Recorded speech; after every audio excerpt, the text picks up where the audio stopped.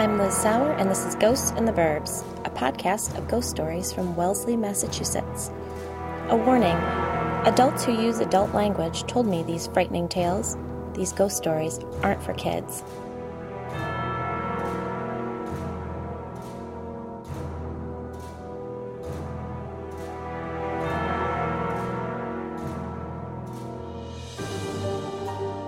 I can't thank you enough for your reviews on iTunes and all of your super supportive emails.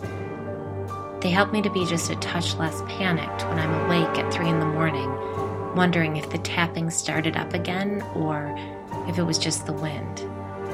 Things are okay now. I can dip a toe back in the game, but before I really dive in, we need to backtrack. Back to 3 women and their story of teenage carelessness and witchcraft.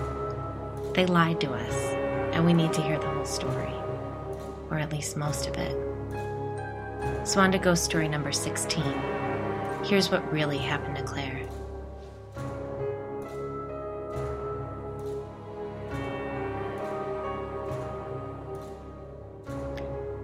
I've been sitting on this story for a while now. Jill called me in late July to unload it, and I decided to bury it out of fear and spite. But in the process of clearing out my own demons, I came to realize that secrets are really dangerous. We had to do some soul cleansing in preparation for the exorcism of our home. Demons thrive on shame and worry, the nasty byproducts of secrets, among other things, and our priests advise us to come clean. I have your pretty run-of-the-mill secrets. Occasionally, I don't return the grocery cart to the holding pen. I just leave it in the parking lot. I pick my nose in the car. Sometimes I fantasize about running away to begin a new life, alone, waitressing in Colorado. I wet my pants quite frequently while walking the dogs or getting the kids out of the car, and it's not the, uh-oh, I was laughing too hard and a little pee came out kind of wetting my pants. No, I've ruined 2 pairs of Uggs. The flat tire on Chris's car didn't just happen out of nowhere. I hit that curb pretty damn hard. I've had Botox 3 times, and I'll keep getting it until the relentless aging process calls for bigger guns. Sometimes I nap while the kids are at school instead of doing housework. I'm a gossip. I'm an angry mom. You can all attest to the fact that I use the Lord's name in vain, and that I swear relentlessly.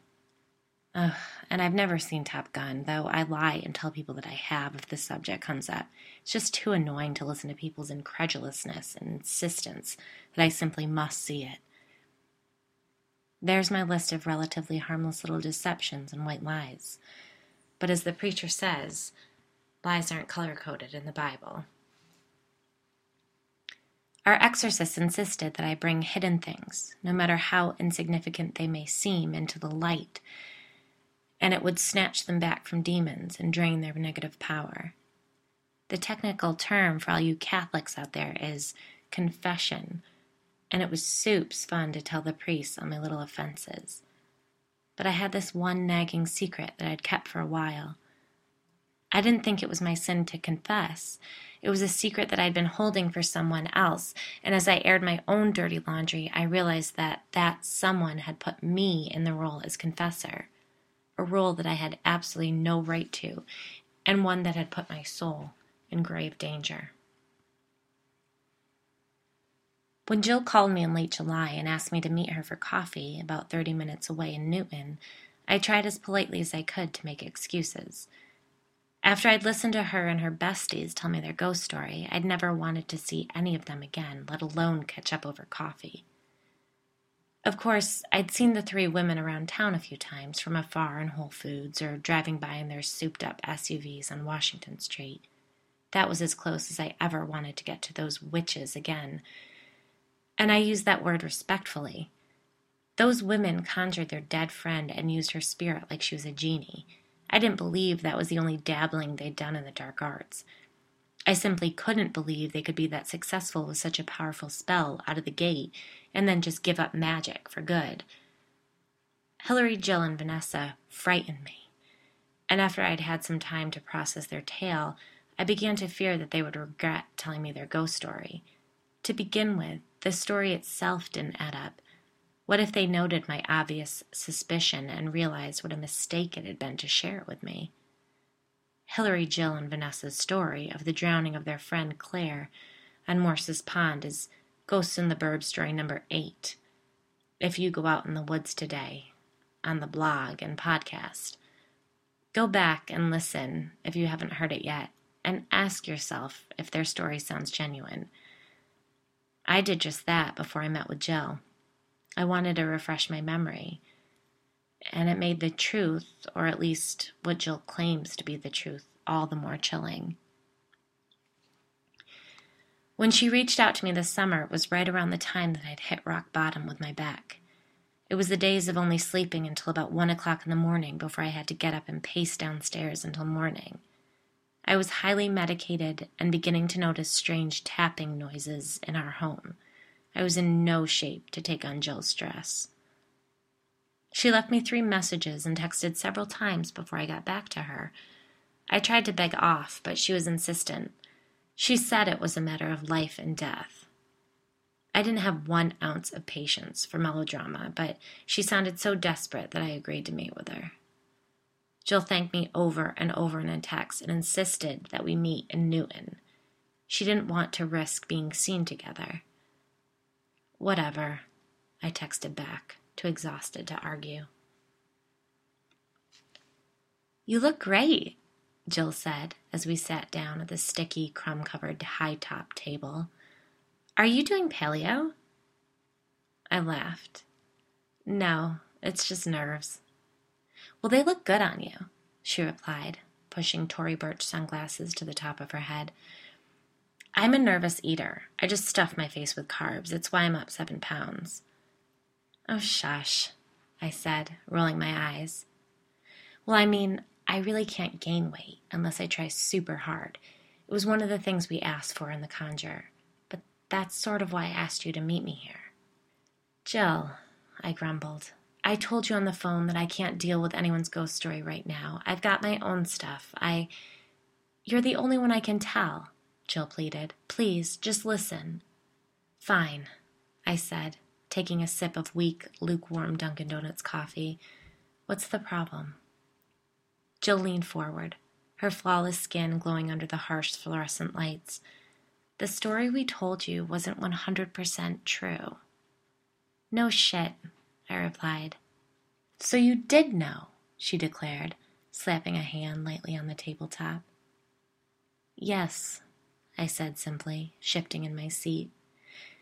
My back alternated between a dull throbbing and sharp pains that traveled down my leg. In no mood to drag the story out of her, I'd listen as she asked me to, but I wasn't up for an interview. Vanessa said you didn't buy it, but Hillary insisted we were fine. When we told you about Claire and, what we'd done, we thought maybe it would make things settle down. Did it? I asked. No, she replied, shaking her head, but we hoped it might help. Why did you think telling me your ghost story would help things? Confession is supposed to help, she explained. Only if you confess everything, I said quietly. Right, and that's why it didn't work, Jill said, nodding her head. Her doe-eyed, innocent look grated on me. Whereas Hillary was the quintessential queen bee and Vanessa an unapologetic bitch on wheels, Jill's innocent front offended me the most. She was the girl in the power group in high school who would be kind to in gym class, but giggle and whisper along with the other mean girls as you passed their lunch table.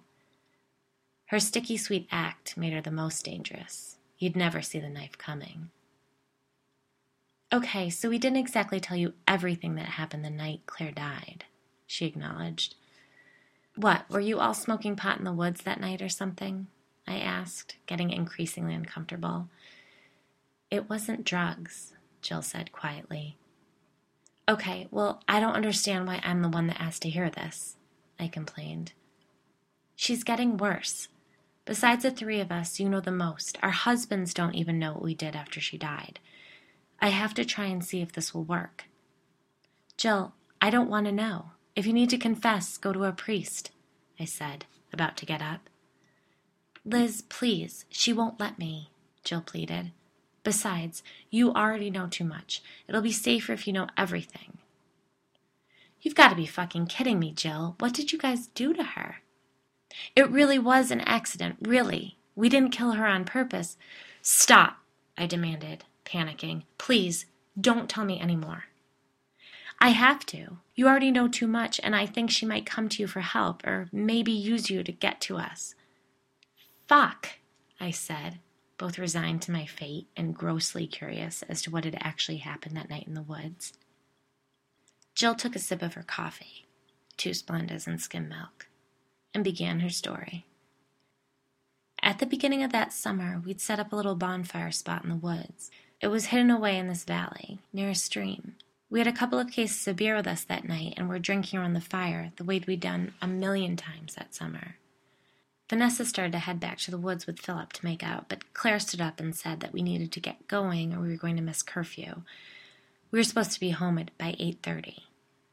Vanessa was drunk, and she told Claire to relax and stop being such a goody two-shoes. Claire snapped back at Vanessa and told her to stop being such a bitch. Jill paused and took a deep breath before continuing. So Vanessa stomped over to Claire, saying something like, "What did you call me, you little priss?" And then she shoved her. It was like it happened in slow motion. We all watched as Claire lost her balance and fell backwards. She landed hard and hit the back of her head on a rock, and then she had like a seizure or something. Her whole body was writhing on the ground, and her arms and legs were flopping around. It was awful. Chris jumped up and pulled Claire onto his lap. She flopped around for a bit more and then went still. He got hysterical. He screamed her name over and over, and then he started screaming at Vanessa. "What did you do, you stupid bitch? Look what you did to her." Hillary had knelt down beside him to feel Claire's wrist, and Frank stood over her, watching.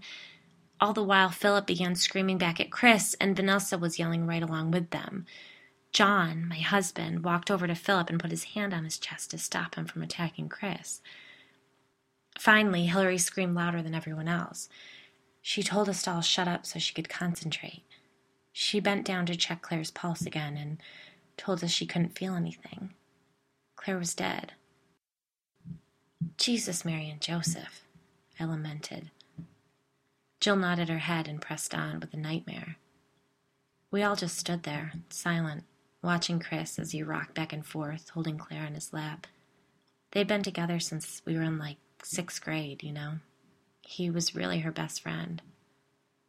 Anyway, I don't know who spoke first, but I think John said he'd walk through the trails to a neighborhood and call the police. That started a whole new round of yelling. Philip had stolen a beer from his parents' house, and they would have killed him if they found out. Vanessa started freaking out because she'd pushed Claire, and even though she hadn't meant to, she had killed her. Finally, Hillary broke through all the yelling. "Shut the fuck up so I can think," she screamed at us. We all shut up, hoping that she would take control, and she did. She told us exactly what to do, and we did it. Chris didn't want to, but finally Hillary convinced him that it was the only way. We each chugged another beer because part of our alibi was being too drunk to notice that Claire wasn't with us. Hillary insisted the beer was an extra precaution in case we were breathalyzed. She poured a beer on the rock where Claire had hit her head to wash away the blood, and then she had us wait about 15 minutes or so until it was dark out. Then Philip, John, and Frank carried Claire's body to the boat, and as we were pulling away, they tossed her out of the back to make it look like she'd hit her head on the dock. "Oh my God, Hillary is a sociopath," I said. "You have no idea," Jill replied. "What about Chris? How'd he go along with this?" I demanded in disbelief. Frank and Philip talked him through it. Along with Hillary, they convinced him that it wasn't worth the trouble we would all get in if we told the truth. Claire was dead. Why should anyone else's life be ruined? "Said every teenager in a made-for-TV movie," I remarked sarcastically, then stood up. Jill looked up nervously and asked if I was going to leave. "No," I said, leaning my elbows on the table. "It's my back. I can't stay in one position too long. It's nothing." "You should do yoga," Jill said, knowingly. "It'll really loosen you up." "I'll have to look into that," I said. Anyway, how the hell did you get the police and everyone to believe you? I mean, I could tell you were all hiding something when you told me the story. They believed what they wanted to, Jill said sadly. It was strange. It was almost like it was supposed to happen the way it did. Like we didn't have any choice but to follow Hillary's lead, and it worked. She saved us from a mountain of trouble. It does seem too perfect. How could 7 teenagers keep a secret like that? I asked, especially if they were drunk. Jill just looked at me and shook her head. Something bubbled up in the back of my mind, a little detail that the women had told me that night back in the fall. Hillary said she got that book, the one with the spell in it, after Claire died, right? But if you're telling me the truth, as you know it anyway, then there's no way anyone could have believed you. Maybe Hillary wasn't surprised by the accident. Maybe she expected it. How could she have known Vanessa would push Claire? Jill demanded. No, there's no way. I mean, no, there's absolutely no way. She trailed off. I stared at her for a moment and said, Hillary's book had a spell in it strong enough to conjure a dead girl. What if she needed a sacrifice to make that spell work? It's not possible, Jill said, though I could tell she wasn't so sure. There are lies within your lies, I replied. You guys even lied to me about what you wished for or whatever when you conjured her spirit. Jill looked down at her coffee cup, smiling sadly. We were so young, she began. We thought we knew what we would always want. We asked to marry our boyfriends. We asked to be rich and thin and pretty forever. We wished for the number of children we would have in the future. We wished for good grades and good colleges and nice cars and health. We knew that it was everything that Claire would have wanted too. You told me that you all asked to live near each other too, I said. No, we didn't ask for that. It was part of the conjure. We have to stay close to each other whether we want to or not. We realized that when we went to college. Things get bad when we are apart for too long. Vanessa and I ended up transferring so that we could be near Hillary at BC. And forgiveness? I asked. What do you mean? Asked Jill, confused. You guys told me you conjured Claire so you could ask for forgiveness, I said. Oh, that. Jill looked down at the table. No, we didn't ask for forgiveness. That was a fib. We thought that making Claire's death count for something would sort of like atone for everything. Atone? I repeated. Yeah, like make up for the fact that we'd covered up the way she really died. Jill, I began. I know, she said, cutting me off. Listen, we were young and completely self-involved. I know that now, but believe me, we've suffered for what we did, more than you can even imagine. Am I supposed to feel badly for you and your ghoul friends? I demanded. No, not at all. I was hoping you could help, that you might know what to do, she stumbled. Okay, sure. I know exactly what to do. Go tell the police what you did so Claire's poor family knows the truth. There's my advice. Either you can do it or I will, I threatened. It's not that simple, Jill replied. Claire doesn't want that now. I think there was a window in time where if we had fessed up, we could have been released from all of this and Claire would have moved on, but that window's passed. Believe me, I've tried to go to the police. I tried to confess, really. What the hell do you mean, tried to confess? That's bullshit. You don't understand. She won't let me tell the truth now. None of us can. I got into a car accident on the way to the police station, and when I finally got there, I got so dizzy I couldn't even stand, Jill explained. Please, I said, rolling my eyes. You were just scared to death of being found out. No, that wasn't it. I wanted to tell the truth. I tried, and because of that, I wasn't allowed to sleep for a week. If it were all that simple, I would have done it years ago. And don't get any ideas. You can't go to the police either. Trust me, she'll retaliate. Her power has grown like crazy. We didn't know that would happen, but somehow she is drawing power from us. Or maybe she's just gotten used to being dead. Or maybe her power comes from the blind rage at you for putting her in this position, I countered. Maybe, Jill replied. I sat back down in the tall chair, my leg both numb and throbbing. The nerves in my back caused the pain to travel, making me antsy and exhausted. Jill, what is it then? What exactly is she doing? Just tell me so I can go home and forget about you and your friends. She's always there now, everywhere I go. I can't look in mirrors anymore. If she isn't directly behind me in the bathroom, then she's peeking around a doorway in the background.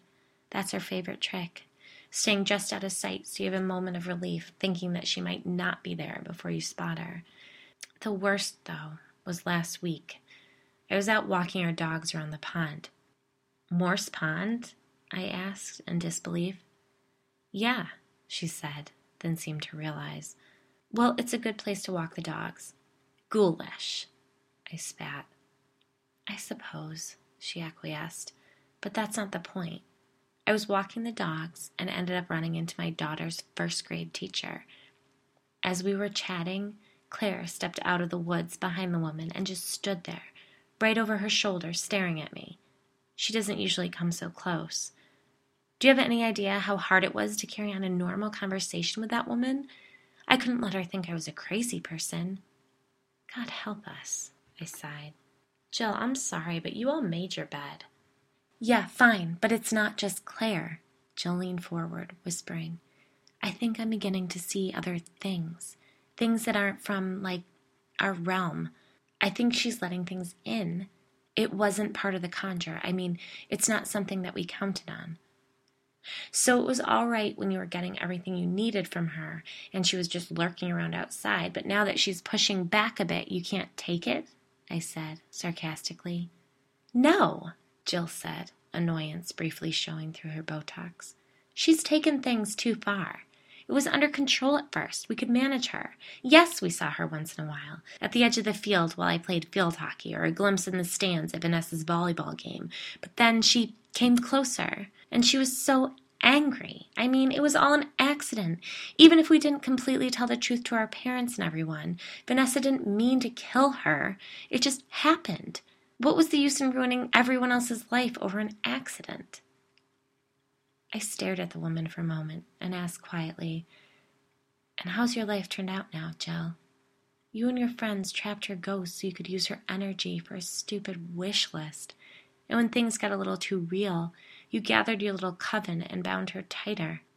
We are not a coven, Jill hissed, shaking her perfectly highlighted hair. You are the definition of a coven, I said, sitting back in my seat, attempting to find a more comfortable position. Why are you so mad at me? She demanded. Oh, for fuck's sake, Jill, I'm not mad at you. I'm afraid of you and your friends. I just want you to cut through the bullshit and tell me why you dragged me here. There's no reason for you to be afraid of us. We'd never hurt you, she said, reaching her hand out to touch mine. Oh, really? Is that why we're meeting at a Dunkin' Donuts in Newton? Because you're so sure of our safety? What would Hillary and Vanessa do if they knew you told me all of this? I'm doing this for all of us, but they think we need to go back into the woods to bind her again. I don't. I think we need to confess. We can't live on the same street forever. We'll drive each other crazy. We're already beginning to. So you really have to stay together? How bad was it when you went away to college? I asked. Jill considered for a moment, then said, When we separate, she's able to, draw us down easier. Coven, I spat before taking a sip of my coffee. Jill ignored my comment. She can latch on to us if we're alone. Well, you're alone now. Is she here? I asked. Jill gave a small nod, and her eyes darted to the windows behind me. A chill consumed my body, and I turned quickly to see a large Dunkaccino display. There's no one there, I said, pretending to be annoyed so she wouldn't see how terrified I actually was.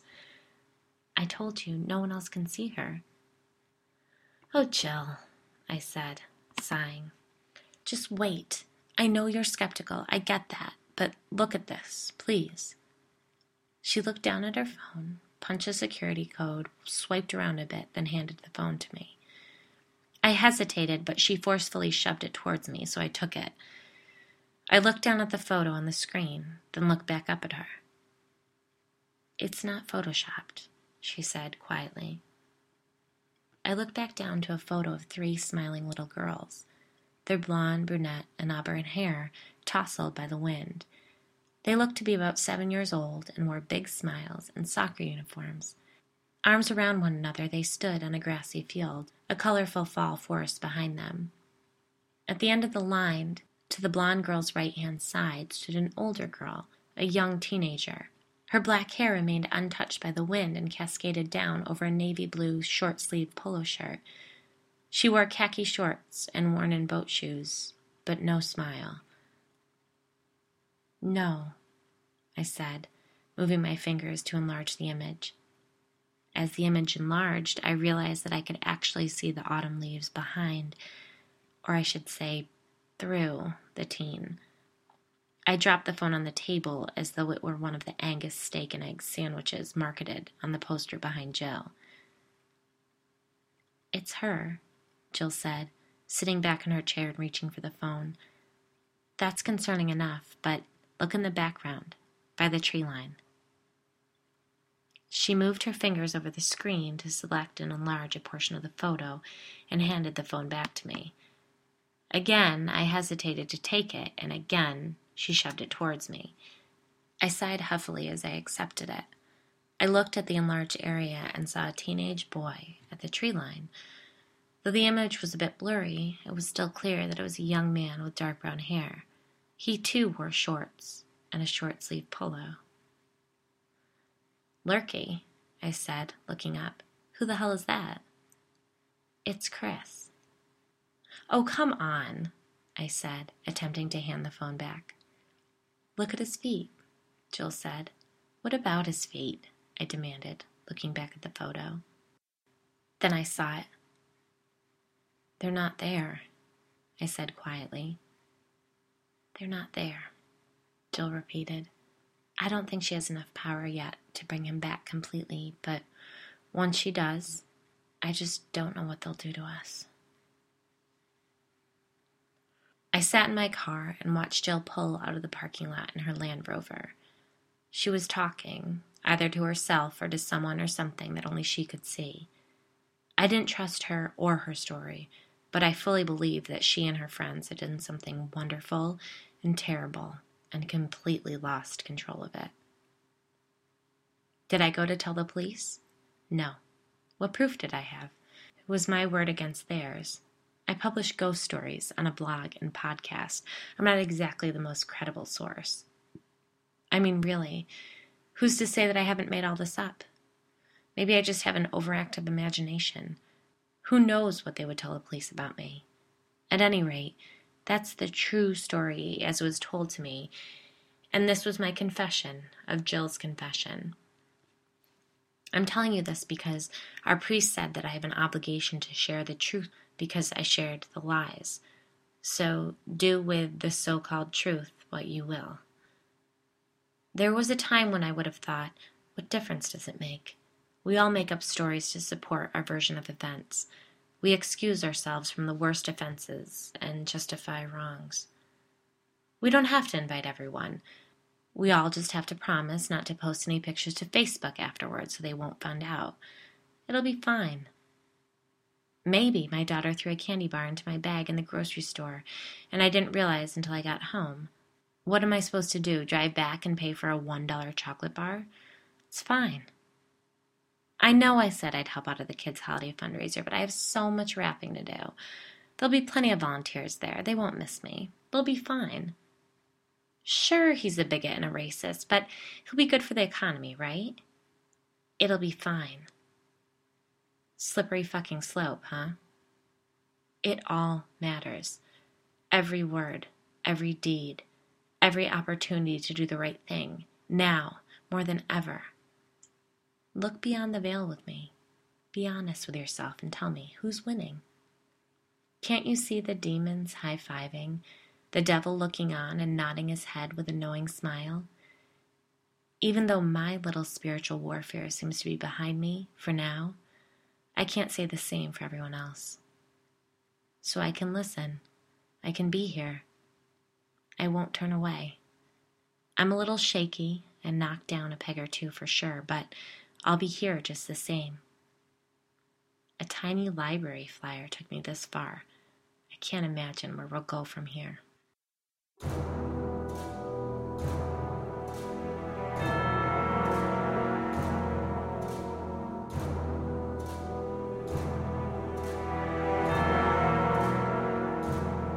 This has been Ghosts in the Burbs. You can read these ghost stories online at ghostsintheburbs.wordpress.com or follow me on Twitter at @ghostintheburbs. That's ghost, no S, in the burbs. And for more creeps, check out Ghosts in the Burbs on Instagram. Good night, sleep tight, and don't forget your nightlight.